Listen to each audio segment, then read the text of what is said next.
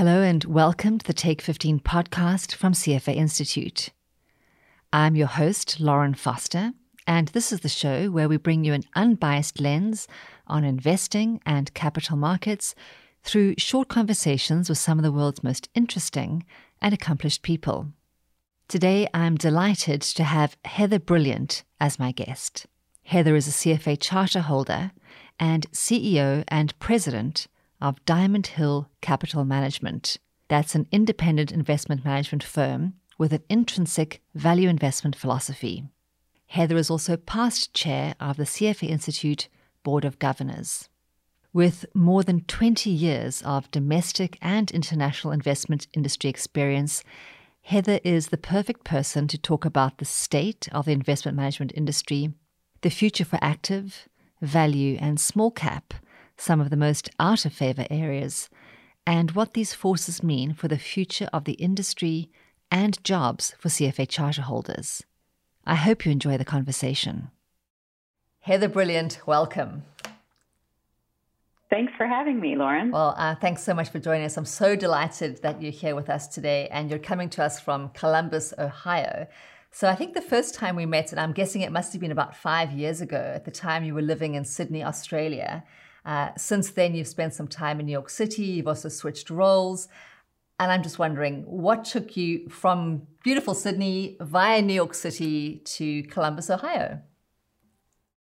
Yes, well, I did have a few career steps that really led to our change in location. And so we left Sydney to move to New York to basically help build out the presence of First State Investments in the Americas. And as you may be aware, and I know you have a very global audience as well, First State Investments ended up being sold to Mitsubishi UFJ. And so partially because of that, it just didn't make sense for me to stay on. And around the same time, it just so happened that Diamond Hill was looking for a new CEO.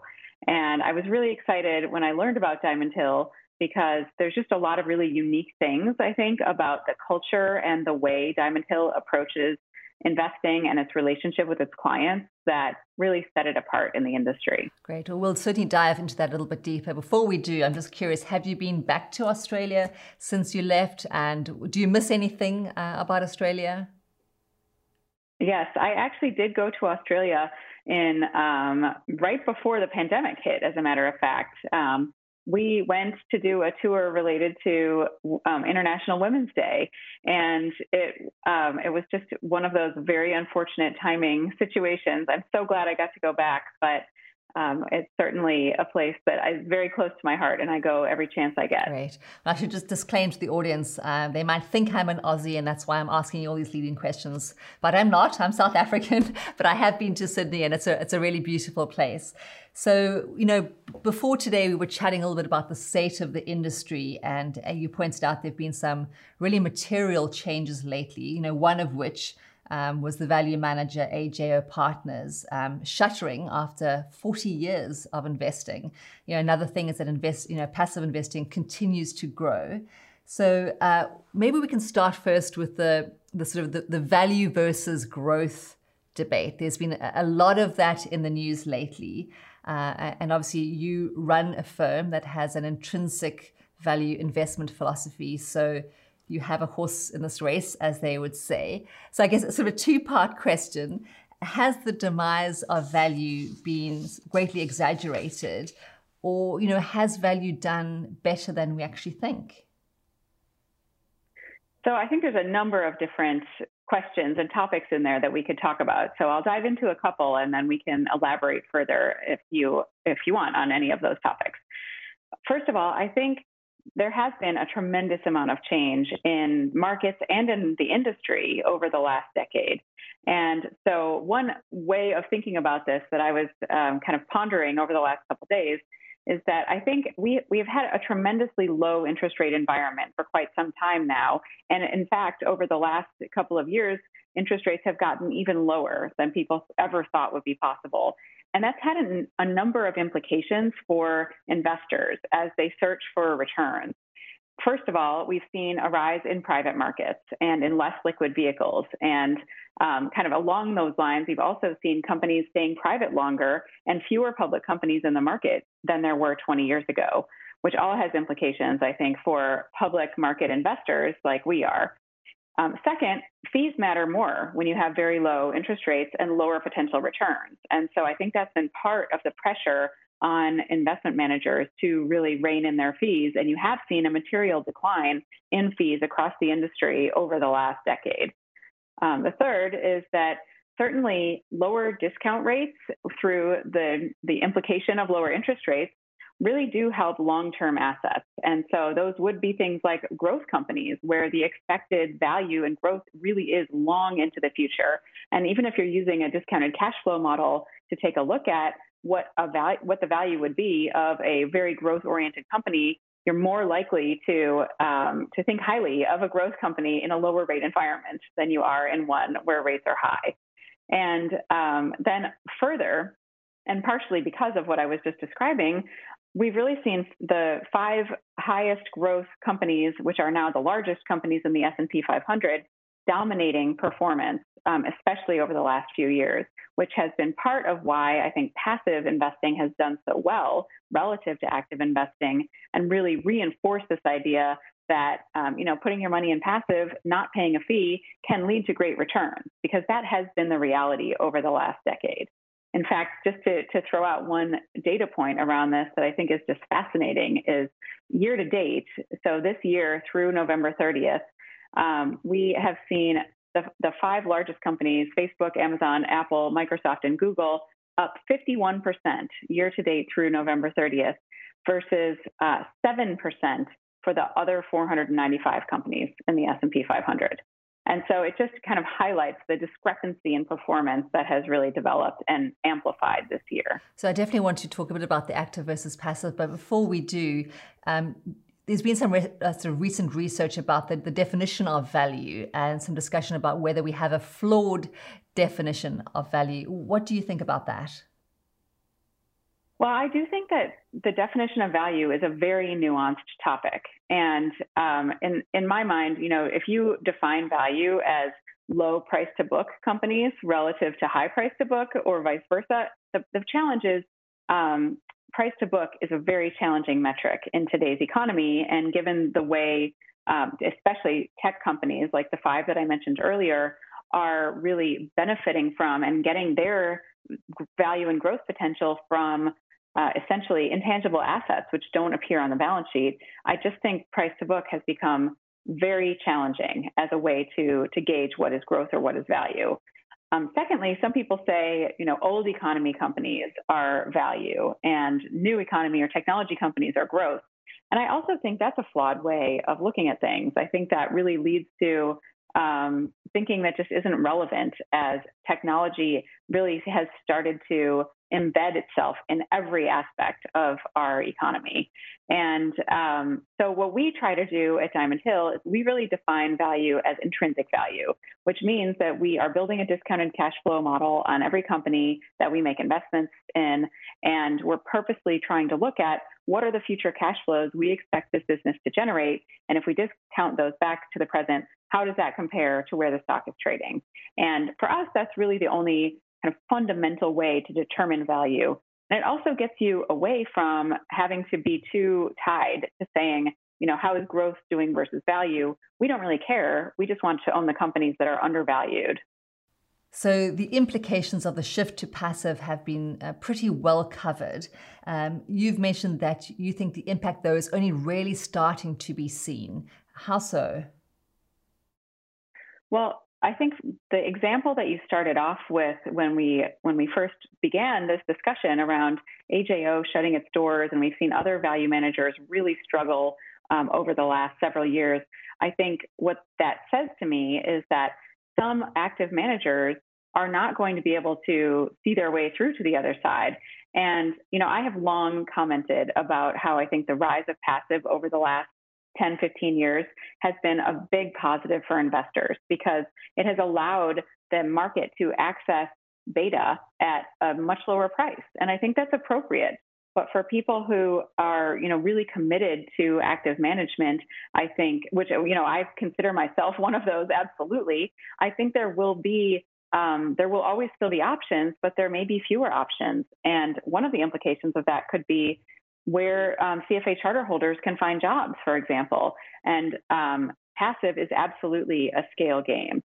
The more you manage in any given strategy or strategies, the more profitable your company will be, and the better you'll be able to deliver low fees to your end investor.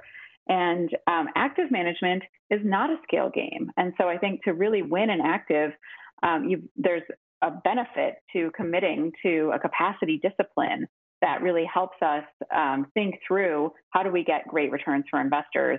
We can't do it for as many investors, but at least I think that commitment helps us deliver for the clients that are interested in having, more concentrated portfolios, high active share, and some of the things that I think need to come with active in the future. So what are some other areas where you think active management does actually seem to outperform?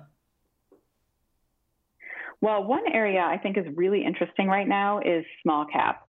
And this is something, year to date through 11/30, again, kind of my latest data source, the most expensive stocks in the Russell 1000 are up about 41% versus a 13% decline for the cheapest, which is very interesting to say that basically the market has continued to buy the stocks that are most expensive. So there's kind of an ignoring of value going on relating to what we were talking about earlier. When it comes to small caps specifically, small caps have underperformed by more than 500 basis points annualized over the last 3 years. And that is actually even considering the stark move and improvement we've seen in small caps over the last couple months. If you take that out, it's actually more than 1,000 basis points of underperformance over the last 3 years. Further, small caps have historically traded at a slight premium to large caps based on a PE basis. And what we've seen recently is that small caps are actually trading at about a 20% discount to large caps. Now, the reason why I think this is relevant to active management is because there are a lot of reasons for why small caps have done poorly. And one of them is that more than 40% of the Russell 2000 companies are currently not profitable. So they're actually earning a loss at the moment, which means that you can't just go out there and buy a small cap index and expect to see the same level of returns as somebody who's kind of curating a portfolio among those companies. And so I think I would expect active management will do particularly well in small cap as we think about some of the market forces that could help reverse small caps underperformance as well over the last few years. So let's just stick with active management for a couple more minutes. You mentioned CFA charter holders a little bit before. You, for a long time, served on the CFA Institute Board of Governors. You were a chair of the board, and you had, a front row seat watching the transition to passive and the implications that it had for charter holders. And many of our listeners are charter holders. So a question really for them and for any other investment professional who's listening: how do they stay relevant, and what is the future of work in the asset management industry? I think that's such a great question. I do think that the opportunities available in the investment management industry are changing. And there will always be some roles for CFA charter holders to do things like, equity research and researching individual companies to make recommendations or investment decisions. But I think there will be fewer of those jobs going forward, especially as I believe that a lot of the shift to passive really is secular. On a cyclical basis, certainly we've also seen some shift to passive that could unwind over the next decade or so as hopefully active gets the opportunity to make a comeback. But fundamentally, I think if you are a CFA charter holder in today's environment, I would really be thinking about how to make sure that you have great ability to integrate technology into the way you're thinking about investment decision making, or whether you have an interest in some of the areas that maybe have been less obvious for CFA charter holders in the past, like fintech, or in some of the kind of marketing roles, I'd say, in our industry have really moved to requiring CFA charter holders into being much more technical roles. So those are some of the things that I have seen in some some CFA charter holder careers, and I would expect to become bigger trends over the course of the next several years. So I've heard you describe the asset management industry as becoming a sort of barbell industry. So describe what types of firms are on either side, and I guess critically, what's happening in the middle? Yes. So when I have talked about the barbell historically, I've really been referring to the idea that there's two ways for investment management firms to succeed in the market. And one is to really focus on scale. And we've seen a lot of that, especially recently as M&A activity in our industry has picked up again. And on the other side, I would say, is where boutiques can live in a strategy of differentiation.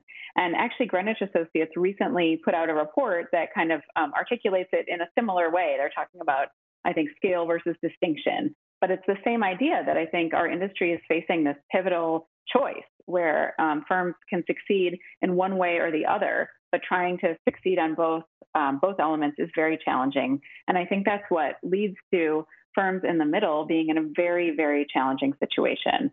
So specifically, I think a lot of the M&A that we're seeing is from firms who are kind of stuck in the middle and need to decide which direction they're trying to go in.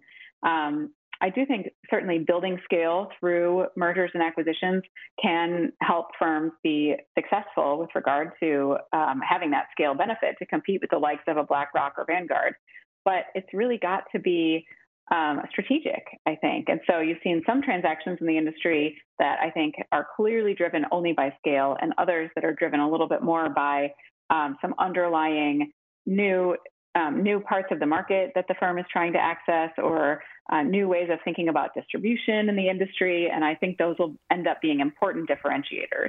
So one of the trends we haven't yet spoken about, and I'd love to spend just a few minutes on, it seems to be all the rage at the moment, is ESG factors and sustainable investing. So how is Diamond Hill thinking about ESG?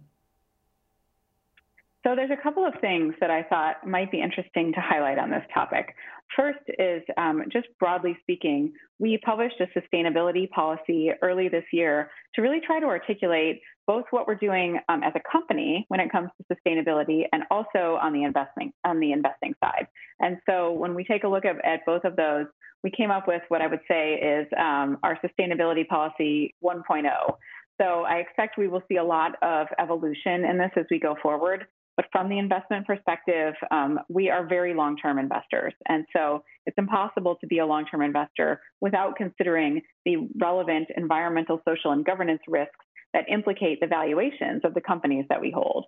So we do spend some time in the sustainability policy kind of talking about that. The second area that has been a big area of focus for us as a firm this year has really been around diversity, equity, and inclusion. And so here, earlier this year, we published our pledge to essentially really try to do better in helping make our firm more diverse and also our industry and our community. And so there's really 4 pillars to the pledge that we put out there that I'd just briefly highlight. The first is our own internal diversity, where we are recreating our internship program to make sure that we're attracting a diverse pipeline of candidates, and also making sure we have a diverse talent pipeline across all roles that we're hiring for. The second is really to make sure we have an inclusive culture, because I do think that diversity fails if the inclusive perspective isn't there to really make the most of the cognitive diversity that comes from bringing in people with lots of different backgrounds and perspectives. The third is kind of around vendor relationships, where we're putting out a new kind of questionnaire to the vendors that we work with to really make sure we understand and are advocating for working with diverse vendors whenever we can and whenever relevant. And then finally, around philanthropy or really community, I'd say we are very committed to supporting organizations that support anti-racism efforts, diversity, and inclusion. And we've committed $1 million over the next 5 years towards that effort. Those are all very encouraging steps. You mentioned a few moments ago that you are long-term investors. Something we haven't touched on is Diamond Hill is a publicly traded company. How do you prevent a sort of a focus on short-termism as a public company? Yes, it is unusual, I think, for an asset manager of our size to be publicly traded. But for us, it hasn't really been a problem because we really try to shy away from making decisions on a quarterly basis or even holding quarterly investor calls.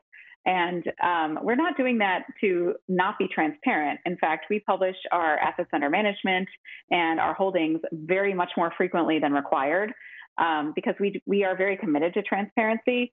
But ultimately, we want to make sure that we run the firm with a long-term perspective in mind. And so we need to make sure we're thinking about our capital allocation decisions as a business on a 5+ year perspective and not only on a quarterly basis. So let's return back a bit to the sort of the DEI sort of topic and specific sort of firm culture and leadership. You know, the pandemic has really altered how we're thinking about not only work, but also leadership. I heard something recently on a podcast. It's called the Knowledge Project podcast. And it was this terrific podcast all about leadership with Randall Stutman. And one of the questions was, you know, what do the best leaders do in a crisis? And he just said, it's not the actual act that defines you. It's always your response. It's the response that defines your credibility in every case. So you lead a firm of, I believe it's 130 people. You took the helm in September of 2019. So almost your first year has been in the midst of a pandemic. How have you kept your employees motivated? What have you had to do this year that was different than in previous years? Yes, well, you're right. It's very interesting having kind of taken on this role and then gone straight into a pandemic. So it's hard to separate, I think, some of the things that we've ended up doing. First, I'd say communication is key. And so we have had any number of town halls, and I've sent out videos to our employees. We've sent lots of emails. We basically have erred on the side of over communication because I feel like everybody absorbs information a little bit differently. And it's hard sometimes for people to show up with their video on for a Zoom call when they're just not feeling it. And not feeling it happens in a pandemic. And people have personal issues. They have family members who are going through challenges. And so we've tried really very hard to be accommodating of where everyone is in their journey of getting through this pandemic. But I really do believe that communication has been the most important thing that we've focused on. The second thing I just mentioned really briefly is that we were very fortunate to have a strong business continuity plan in place before the pandemic hit. And I really have to thank our Chief Compliance Officer and Head of Technology for having put those in place because the plan was established long before I got to Diamond Hill, and it was really their foresight that allowed us to all pivot to working from home really with about 3 days notice. So another COVID-related question, and actually I saw an article, one of my friends, Reshma Kapadia, she's an associate editor at Barron's, and she posed this question. I thought it was a really good one. What longer-term scars will COVID-19 leave on investors of your generation? So I've been thinking a lot about that lately, both in terms of the behavioral implications of having worked from home for what will be well over a year, I believe, before we go back, but also from an investing standpoint, I think it's a really good question. First, I think people will go to the office less, and I don't think that's a crisis. I do think people connect with each other face to face, and we will always have an office and, a physical space for people to come to. But I think the requirement to come there every single day, 5 days a week, all year is going away. And I do think that companies who are not ready to embrace that are going to have a much more difficult transition over the course of the next year or two as people realize there were some benefits to working from home, to having a little more family time and trying to balance all of that. I think from an investing standpoint, I would not be surprised if people are a lot more fearful anytime there's some kind of outbreak that it could lead to the implications of what we've had to endure over the course of the last 9 months. And I am very hopeful that this is a once in 100 year at most type of event. But I think it's going to take us a generation to get over the scars that we've had. And so what I think that will mean is that people will shy away from companies that, on the margin would have risk exposure to a pandemic or to a scenario like this. I hope that we can be a little bit more foresightful than just worrying about the risks that we've actually seen, though, because I do think it's usually the next risk, the one that you can't foresee as easily, that ends up really having implications on our portfolios. And so I always try to think about that when I'm thinking from a risk management standpoint about the crises we faced and the ones that we expect we may face in the future. So I know you're an avid reader, and I'm guessing you haven't had very much time this year to read. Your favorite genre in fiction is historical fiction. So have you had a chance to read anything this year, whether it's fiction or nonfiction, that you really enjoyed that got you thinking? So I actually have read a decent amount this year. I'm fortunate that my kids are a little bit older, and so they've been able to do their remote schooling relatively independently. And I have a lot of support from my husband in that regard as well. And so that has allowed me, on the weekends at least, to read a little bit. And I've read a bunch of business books that I think are super interesting. But on the fiction side, the one that jumps to mind immediately is Where the Crawdads Sing. I just thought it was a very well done book with some really interesting complexity to the story. And I guess I would call it historical fiction. It kind of takes place in North Carolina in, I think, around the 1950s. So it's a really, really interesting story. So when we wrap up our discussion, I always ask our podcast guests sort of two final questions. And the first one is sort of a light-hearted, fun question that just tells us a little bit about you. And the second one is a little bit more sort of philosophical and forward-thinking. So the first question is, you're about to head off on a long-duration space flight, and you can take one thing with you. What would you take? I would take a journal. I'm not a great journaler in real life. I'll be honest, but I love the process of writing.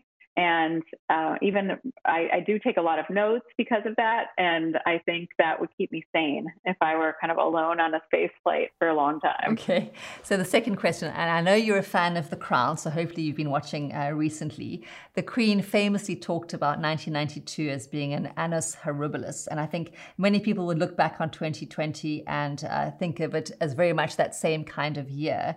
We're looking out on 2021, and we like to close the show with what I call the ray of sunshine questions. There's something positive, and you might have touched on an answer on this a little bit earlier, but what is one sort of long-term sort of positive outcome that you hope will be a result of the pandemic?